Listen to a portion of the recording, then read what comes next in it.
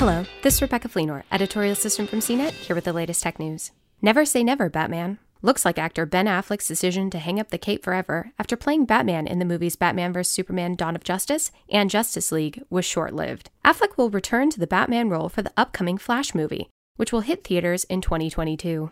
The Flash director, Andy Muschietti, told Vanity Fair on Thursday, his Batman has a dichotomy that is very strong, which is in his masculinity, because of the way he looks and the imposing figure that he has and his jawline.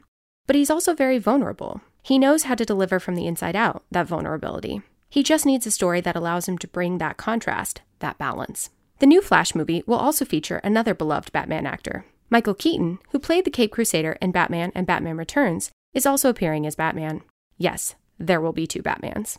The idea of two Batmans in one movie isn't hard to contemplate, considering the idea of multiverses, where the same superhero comes face-to-face with other versions of himself. In January, the Flash movie actor Ezra Miller crossed paths with Barry Allen, aka The Flash, played by actor Grant Gustin on the CW's Arrowverse Crisis on Infinite Earths crossover series. In addition to Affleck and Keaton joining the cast of the upcoming Flash movie, Miller will reprise his role as The Flash, while Gal Gadot returns as Wonder Woman. Actors Billy Crudup, Kiersey Clemens, and Ray Fisher are also in the cast. The Flash is due to debut in theaters on June 3rd, 2022. For more of the latest tech news, visit cnet.com.